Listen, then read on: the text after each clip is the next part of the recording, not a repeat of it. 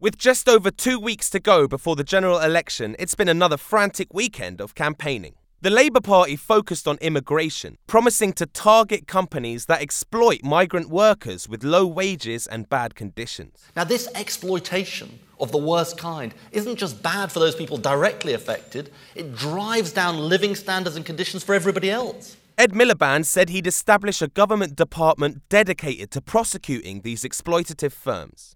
On Saturday, Labour also went back to attacking the Tories on the NHS.